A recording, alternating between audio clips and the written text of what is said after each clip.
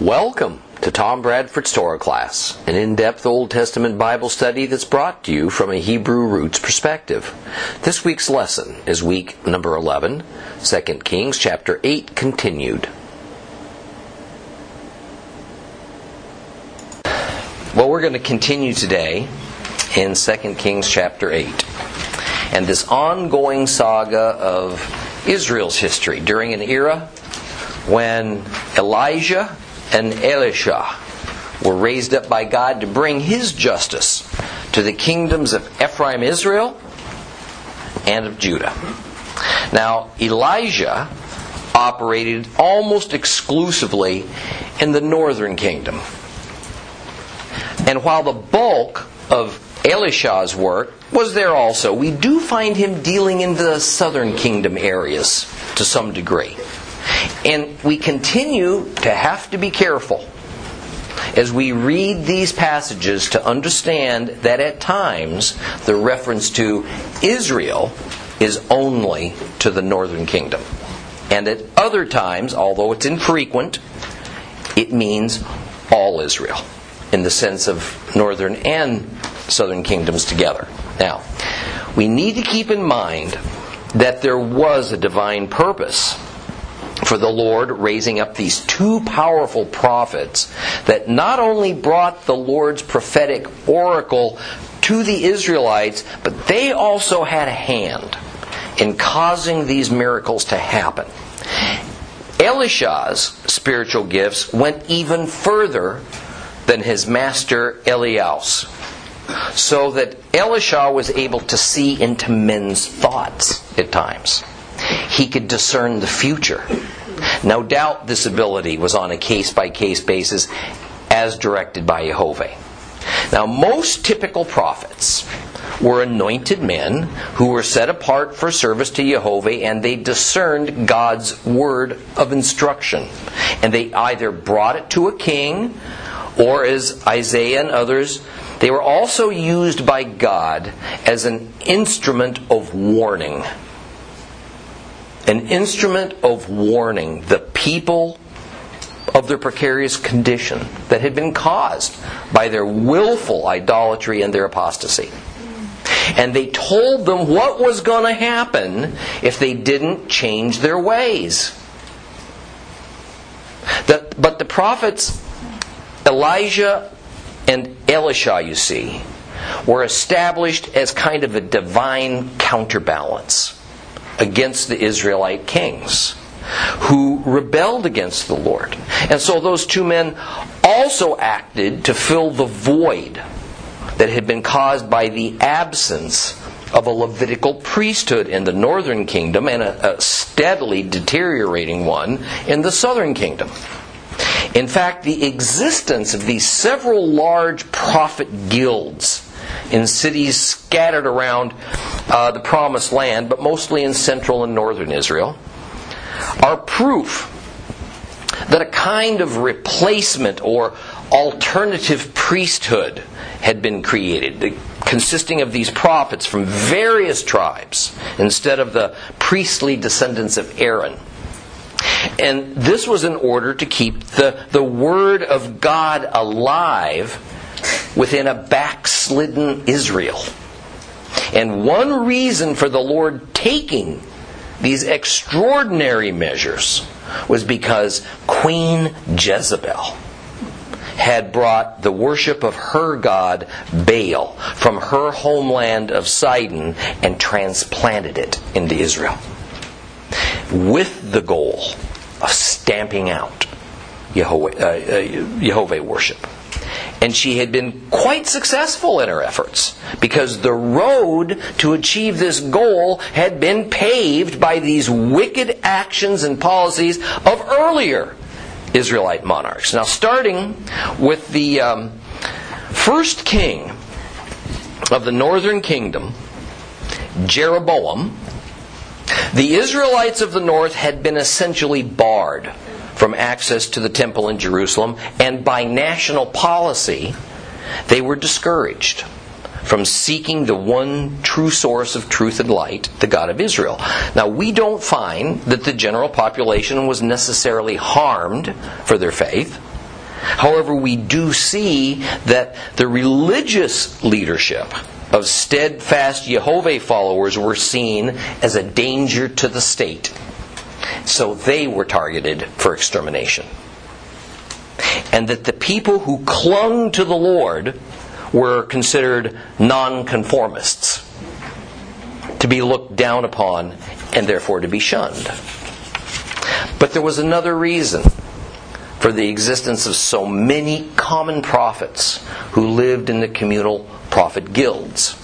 In time, the Lord would move to severely oppress His chosen people in punishment for their unabated apostasy.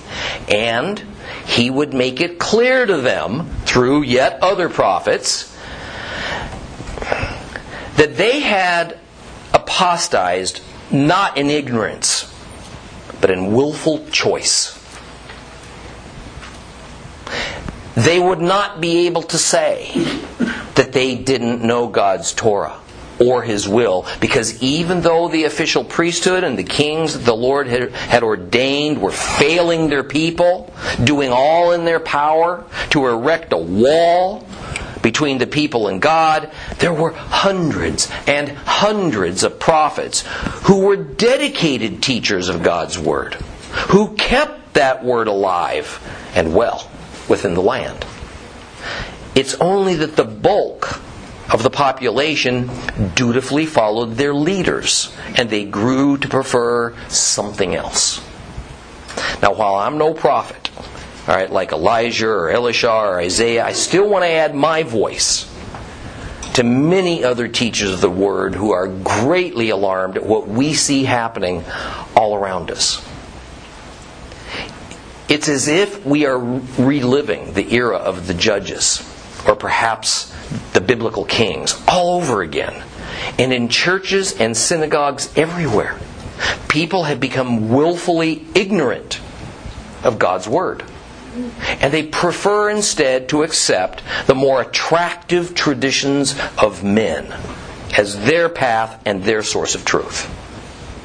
Now, naturally, this has led to societies that more and more see Christianity as an obstacle to peace and harmony. And that those who teach of an absolute morality as defined by the Bible as dangerous haters. Clinging to God's Word is only for the unintelligent, the unenlightened, the superstitious, the backward. Many things that God says epitomize evil in His eyes are what our political and religious leaders now call good. And we're taught in our public education systems now that these things are normal, even desirable. And they must be accepted by society in general. Those who oppose it are called bigots. We're said to suffer from one sort of phobia or another. And I must say, it's not the condition of the secular world, the pagan, non-God-fearing world that concerns me. Pagans act like pagans because they're pagans. What else would we expect of them? See, as a teacher of the Word, it is the world of church and synagogue that concerns me. Those who claim to be God's people, but they behave more like their pagan neighbors, that concerns me. Those who claim their salvation, but they go on living as though nothing of any significance has changed in their lives. Or they don't accept God's commandments as truth and light, but rather kind of suggestions. Or they distort those Bible truths to such a high degree as to turn their plain meaning and their intent upside down. Let us pay close attention as the book of 2 Kings moves along, because we see the pattern continue, as developed mainly in the book of Judges, as to how God responds to such apostasy, idolatry, and general unfaithfulness. And because God never changes, in contemporary times, we are simply living out that same old pattern again. However, since modern Christianity finds little, if any, relevance of the Old Testament history to our New Testament faith in Christ, then we can be oblivious to the reality that we are merely actors in a play that has been repeated before. And so the outcome, the final act, is absolutely certain. And no amount of our denials, no amount of our offense at being accused of rebellion against God is going to change any of that. Only changing our ways, only returning to the true religion of the Bible, the combined wisdom of the Old and the New Testaments, and the faith practiced by the first and second generations of believers. Only in that is there going to be any meaningful effect. Let's reread part of 2 Kings chapter 8. We're going to start at verse 7. Starting on page 409 if you have a complete Jewish Bible.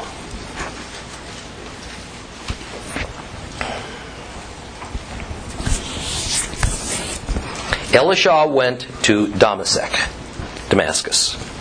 Ben-Hadad, the king of Aram, was ill, and he was told, "The man of God has come here." And the king said to Hazael, "Take with you a gift and go meet the man of God and consult Adonai through him and ask if I'll recover from this illness." Hazael went to meet him, taking with him a gift that included everything good that Damascus had, 40 camel loads. He came and stood before him and said, "Your son, Ben-Hadad, king of Aram, has sent me to ask you." And he asks, "Will I recover from this illness?" And Elisha answered, "Go and say to him, you will surely recover, even though Adonai has shown me that he will surely die." Then the man of God fixed his gaze on him for so long that Hazael became embarrassed. And finally Elisha began to cry. And Hazael asked, "Why is my Lord crying?" And he answered, "Because I know the disasters that you will bring on the people of Israel. You will set their fortress on fire. You will kill their young men with the sword. You will dash their little ones to pieces and rip their pregnant women apart." And Hazael says, But what is your servant? Nothing but a dog. How could he do anything of such a magnitude? And Elisha answered, "Adonai has shown me that you will be king over Aram." And then he left Elisha and he returned to his master, who asked him, "What did Elisha say to you?" And he told me you would surely recover. The next day he took a blanket, he dipped it in water, he spread it on his face so that he died. And Hazael took his place as king. It was when Joram the son of Achav, king of Israel, was in the 5th year of his reign that Joram the son of Jehoshaphat began his rule over Judah. He was 32 years old when he began to rule, and he ruled 8 years in Jerusalem. And he lived after the example of the kings of Israel, as did the house of Achav, because he married Achav's daughter. He did what was evil from Adonai's perspective. However, Adonai was unwilling to destroy Judah because of his servant David, inasmuch as he had promised to give him and his children a lamp that would burn forever. And during this time, Edom revolted against Judah and set up its own king. And in response, Joram crossed to Zair with all of his chariots. And at night, he and his chariot commanders set out and attacked Edom, who had surrounded him. Then the people fled to their tents.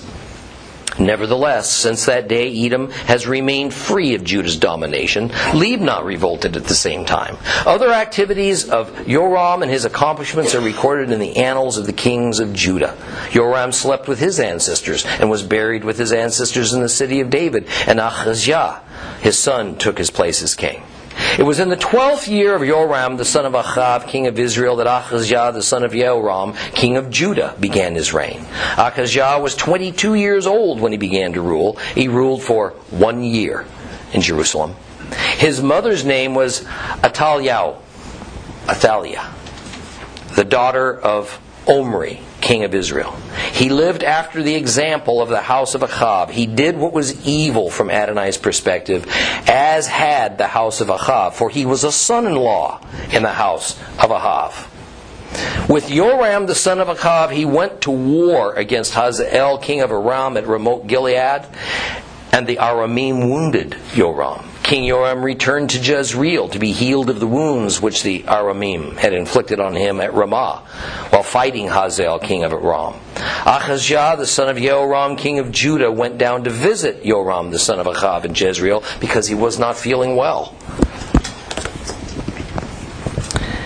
Last week we examined verse 10 pretty closely, because it seems to say that God told Elisha that he was to tell this gravely ill king of Aram that he would survive his infirmity, even though in fact he would not.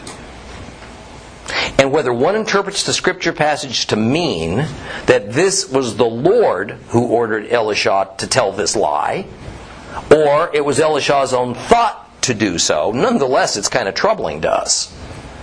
Especially since neither Ben-Hadad nor Hazael were behaving as enemies. And in fact, they were showing proper respect to Jehovah as well as to his prophet Elisha. But as we discovered, in reality, the oldest Hebrew manuscripts we have show that the Hebrew word lo is included in saying whether the king would recover or not. And lo means no or not. Thus, what it actually says is that Elisha told Hazael that Ben-Hadad would not recover from his sickness. And then in the next phrase, it seems to simply repeat that same sentiment using the words, even though Jehovah has shown me, you shall surely die. So, you will not recover even though you'll die. But that's kind of confusing.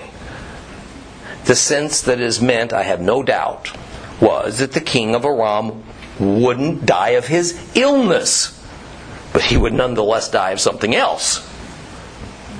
And that's exactly what soon transpired. There was no lying by God or Elisha involved, not even any cunning words that kind of distorted or hid the truth. What happened next was truly dramatic and gut-wrenching.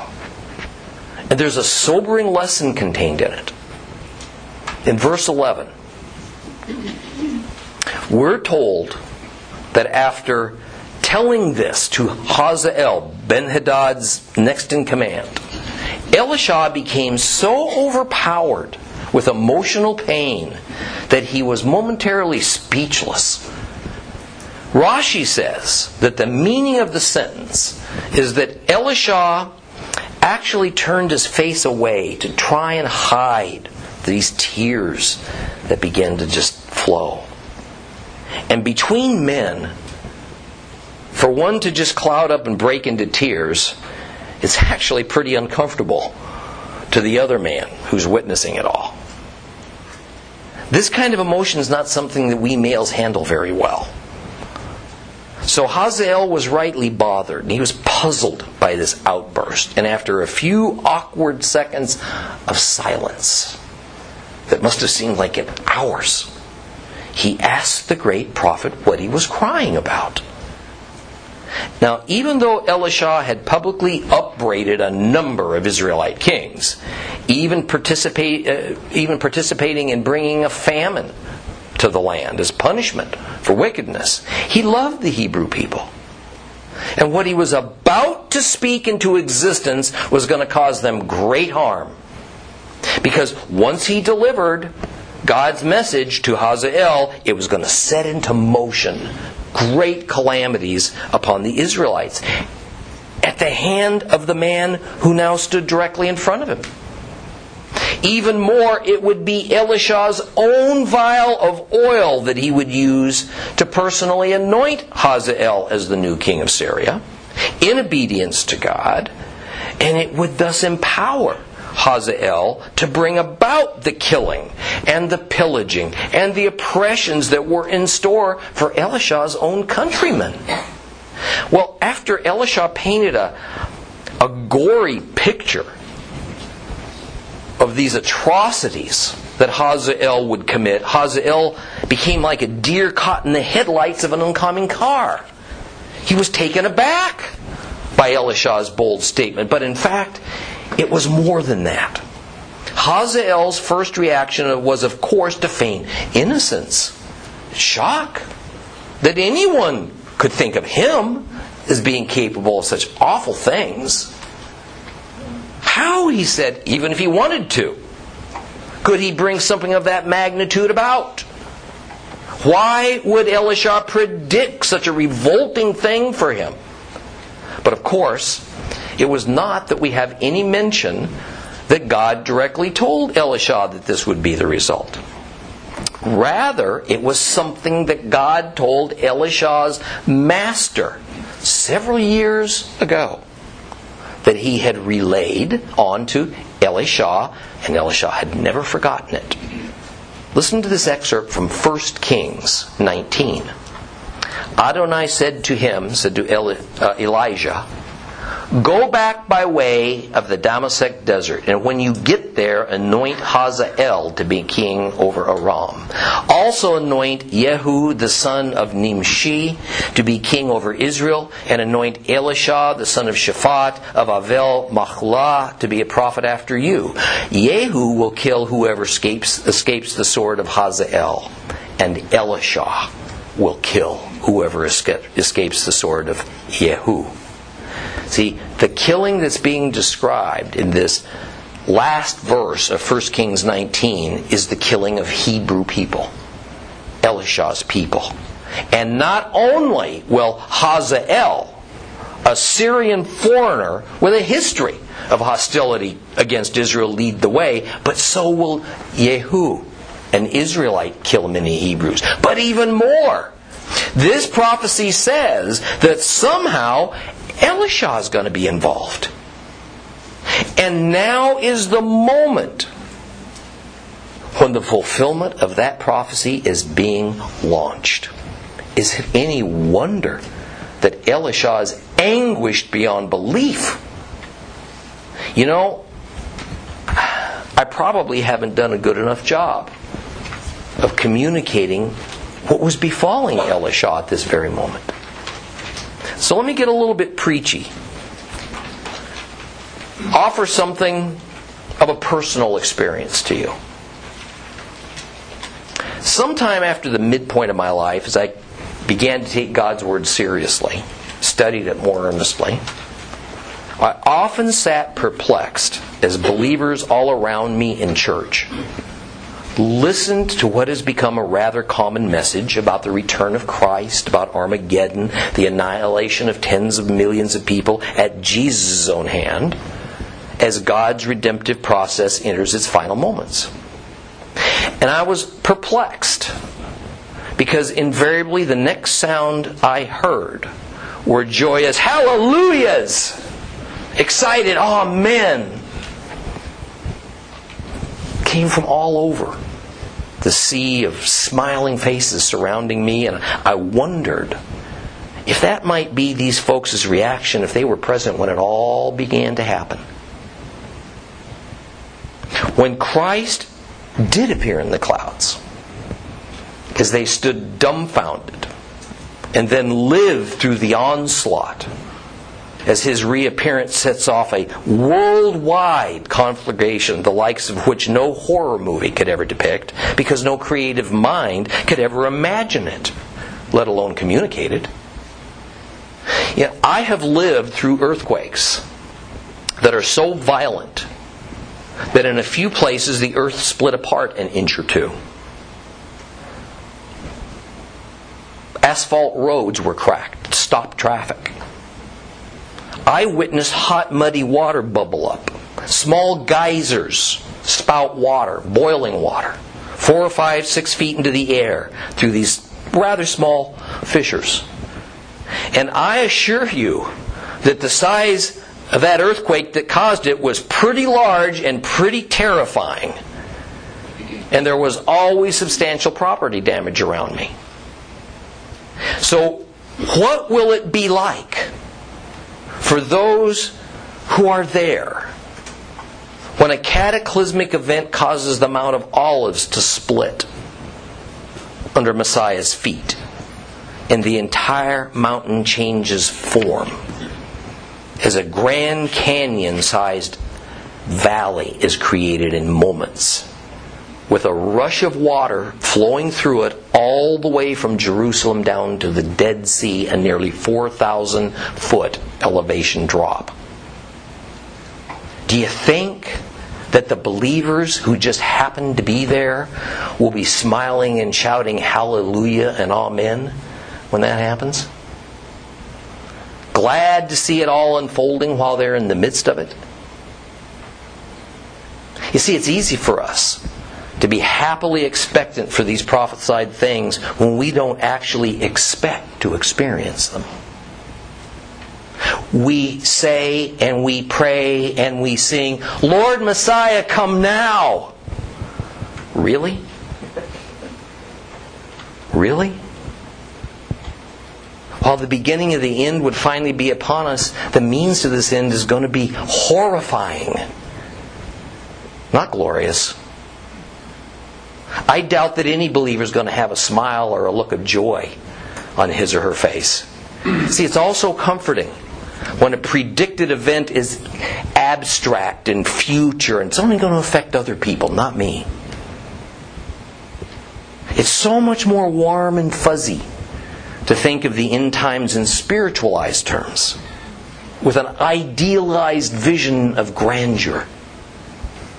The Jews of the mid-20th century knew well the ancient prophecies of a return to their roots. Most of them longed for that day, as they had for so many centuries. Theodor Herzl, the founder of modern Zionism, had gone a long way towards finally making the biblical promised land, then called Palestine, a real possibility of becoming a reborn Jewish homeland, which was a necessary ingredient for fulfillment of the Jews' return. But do you think he ever would have spent his adult life working for that end if he had any idea of what would finally have to happen to his family, his people, in World War II to make it all happen? Do you think if you were a Jew living in Europe before Hitler came to power, that you'd still be praying daily for a new glorious exodus back to your Jewish homeland if you knew that it would begin in the Nazi death camps?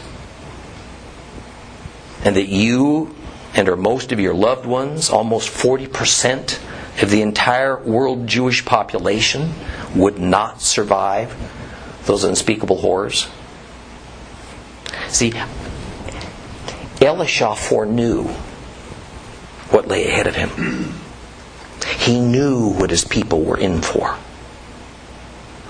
He foreknew that by his own hand, he was God's instrument to empower this wicked Hazael to bring horrific judgment upon Israel.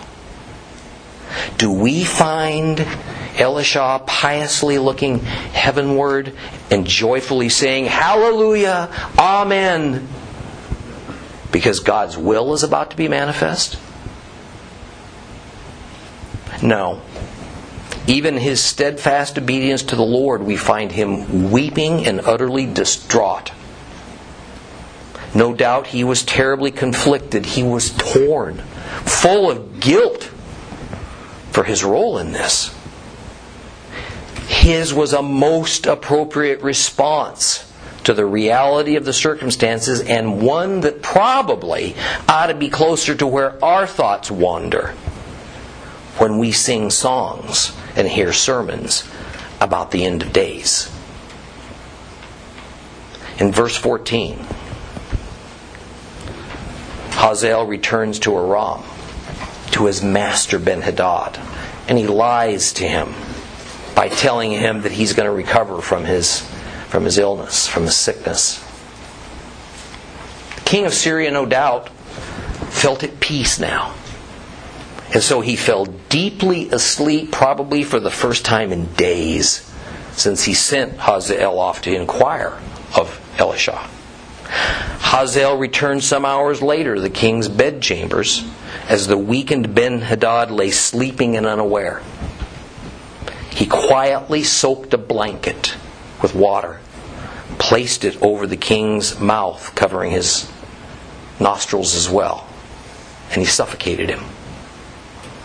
Elishah's prophecy came true. The king died not of his disease, but of murder. And Hazael was now the new king of Aram. Well, starting in verse 16, we get a series of names of kings of Judah and Ephraim, Israel. And that can get quite confusing and frustrating, because we have a situation whereby sometimes a king of Israel had the same name as a king of Judah. For instance, there was King Jehoram of Judah, who ruled for a while. At the same time, another man named Jehoram was the king of Israel. Now, to try and help the befuddled reader, Bible translators long ago called King Jehoram of Judah merely Joram, while calling the other Jehoram Jehoram. Thus, the Jehoram of verse 16 is identified as the one who is the king of Judah, who God regarded as wicked, because it is said he ruled in the same manner as the apostate kings of Israel, the northern kingdom. And the reason that this king of Judah was so wicked is that he had married the king of Israel's daughter. And the king of Israel this is referring to is Ahav, and his wife was Jezebel. Their daughter was Athaliah, and she became the king of Judah's wife. What's so significant is that here we see these two independent monarchies of Israel and of Judah have become intertwined by marriage. Judah had retained the temple and the Levitical priesthood.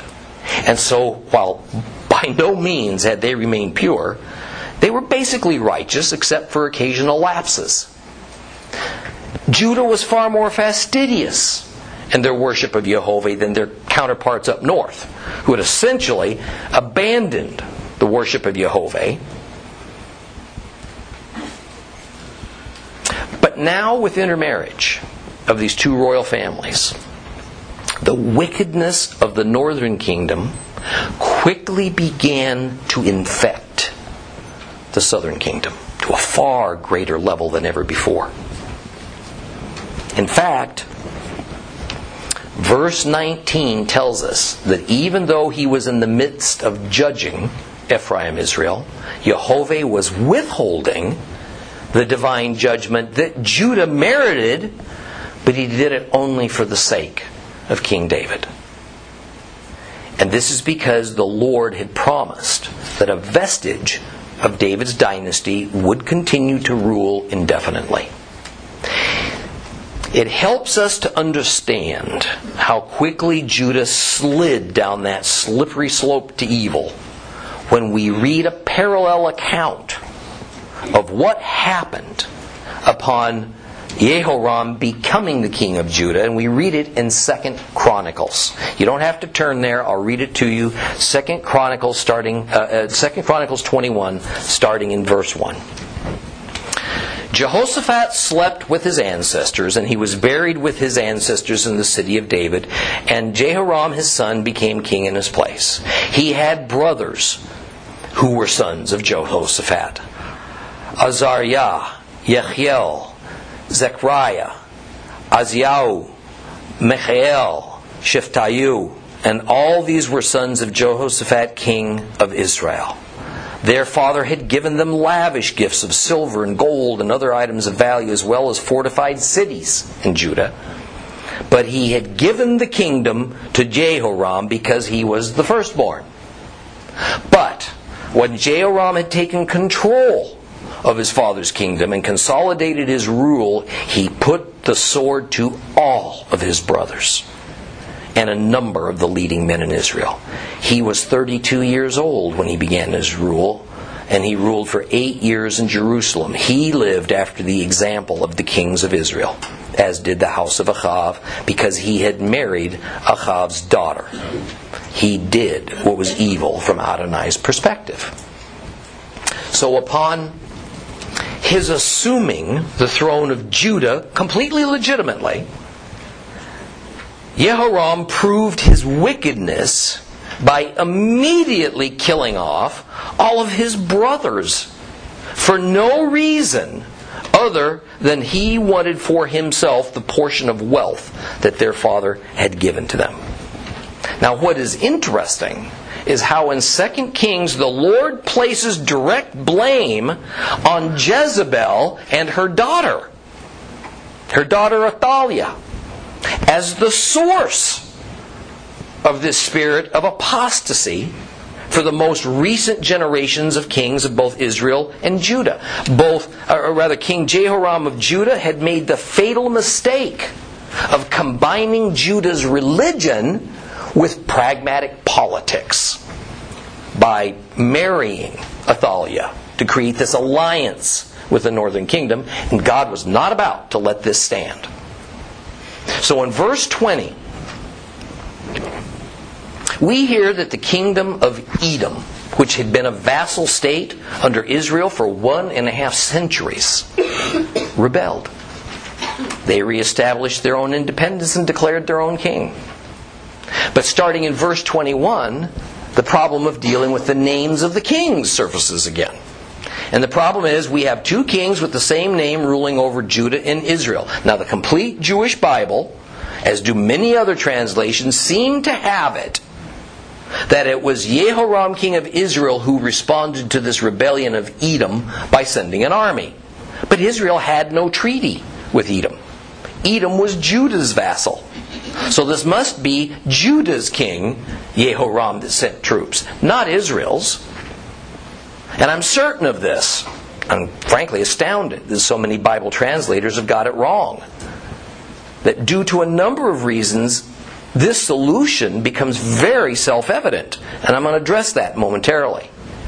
But the army tried to use the cover of darkness to make a surprise attack. This is something we've seen was a historical and traditional tactic of the Israelites. But their attempts failed. They quickly found themselves surrounded by the Edomites. And the non-professional soldiers that made up the bulk of Judah's army panicked. And they bolted. And they fled back to their homes. Now, no doubt, this wasn't the only attempt to try and keep Edom under Judah's control. But in the end, as verse 22 explains, Edom broke away.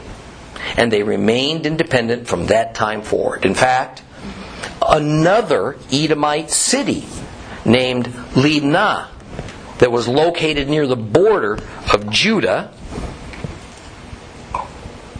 they joined in the rebellion of their brethren once they, I guess, felt confident that Edom would win. Well, next we're told that there were many other things that Jehoram, king of Judah, did, and that they're recorded in the annals of the kings of Judah. Notice that the verse is speaking of the king who attacked Edom, and says his history is recorded where? In the annals of the kings of Judah. So here's further evidence as to which king Jehoram's being referred to. But more than that, there is a full parallel account of this misadventure that's recorded in 2 Chronicles 21. And it's worth reading. Because not only does it make it clear that the king who attacked Edom was the Judahite king, but it also gives us several interesting details about what went on that's not contained in 2 Kings. So open up your Bibles to 2 Chronicles chapter 21. 2 Chronicles chapter 21. If you have a complete Jewish Bible, it's page 1203. 2 Chronicles chapter 21. We're going to start reading at verse 8.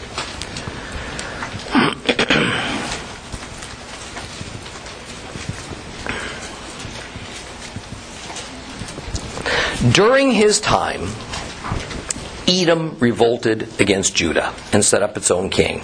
Then Jehoram crossed with his commanders and all of his chariots, and under cover of night he and his chariot commanders attacked and defeated Edom, who had surrounded him. Nevertheless, since that day Edom has remained free of Judah's domination.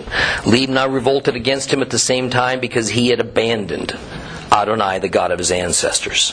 Moreover, he built high places in the hills of Judah, caused the people living in Jerusalem to prostitute themselves, and he drew Judah away.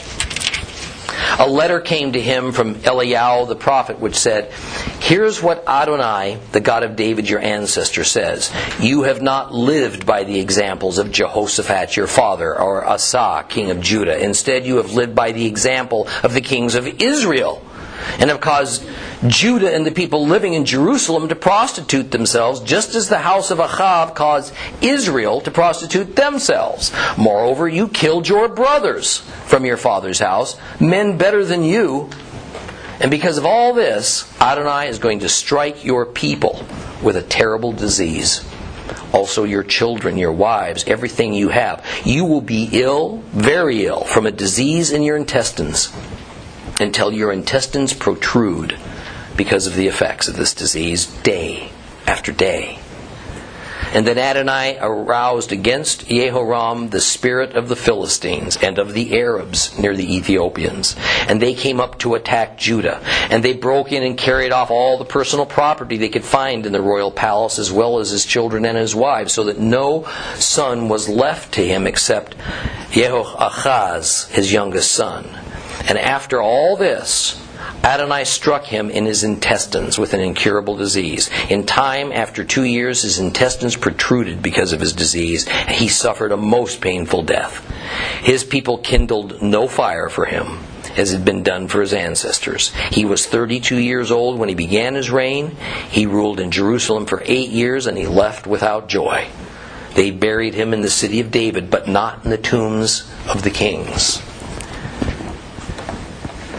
In the end, this wicked king of Judah died a terrible and an agonizing death, and he was replaced by his son Ahaziah. Ahaziah was 22 years old when he took over Judah's throne, but he was at least as bad as his father, and he only lasted for a year. He was considered as such a bad and evil king that when he was buried in the city of David, he wasn't entombed in the catacombs set aside for Judah's kings. Rather, he was buried in the commoners' burial grounds of that same city. Now, as I mentioned a bit earlier, the writer of 2 Kings goes out of his way to pinpoint the source of the spirit of evil that accelerated both Israel's and Judah's demise, and that source is Jezebel and her daughter Athaliah. And that is the reason for these passages referring to Ahaziah's mother as Athaliah. Verse 27 again makes the connection that while Ahaziah was the king of Judah, he was closely connected by blood and intermarriage to the house of Ahab. That means the dynasty of Ahab, a king of Israel that actually began with his father, Omri. So the idea is that whereas Judah and Israel were at one time virtually of opposite character, Israel was apostate, Judah was righteous. The reason for Judah's fall into the same kind of apostasy and idolatry that would eventually cause God to exile the 10 tribes of the northern kingdom from the land was that Judah's kings mixed their blood with the evil dynasty of Omri, rulers of Israel. Verse 28 shows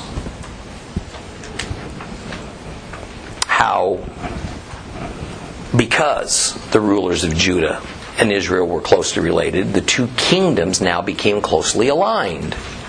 And so they made another joint effort to push back the territory of Syria that was now being ruled by Hazael. And this effort focused on the city of remote Gilead that had long been an Israelite city in the Transjordan. But one of the consequences of that battle was that Jehoram, king of Israel, was wounded seriously enough that he was taken to the royal palace in Jezreel to recover. Ahaziah, king of Judah, who had fought alongside Jehoram at Ramoth Gilead, went to pay a state visit to Jehoram as he convalesced up in Jezreel. And we're going to end today's lesson now. But I want to end it with this thought. 14 years earlier, Ahaziah's grandfather, Jehoshaphat, had done the same wrong thing by uniting with the wicked king of Israel in a battle against a common enemy. The result was defeat. And the king of Israel, Ahav, at that time, lost his life in the process. Interestingly, that battle was over the same city, Ramoth Gilead, as in our 2 Kings 8 story. And in chapter 9, we're going to see that the current kings of Israel and Judah, now both related by blood to King Ahav, are also going to suffer his same fate. God's patterns are his chief governing dynamic. We would be well to remember that.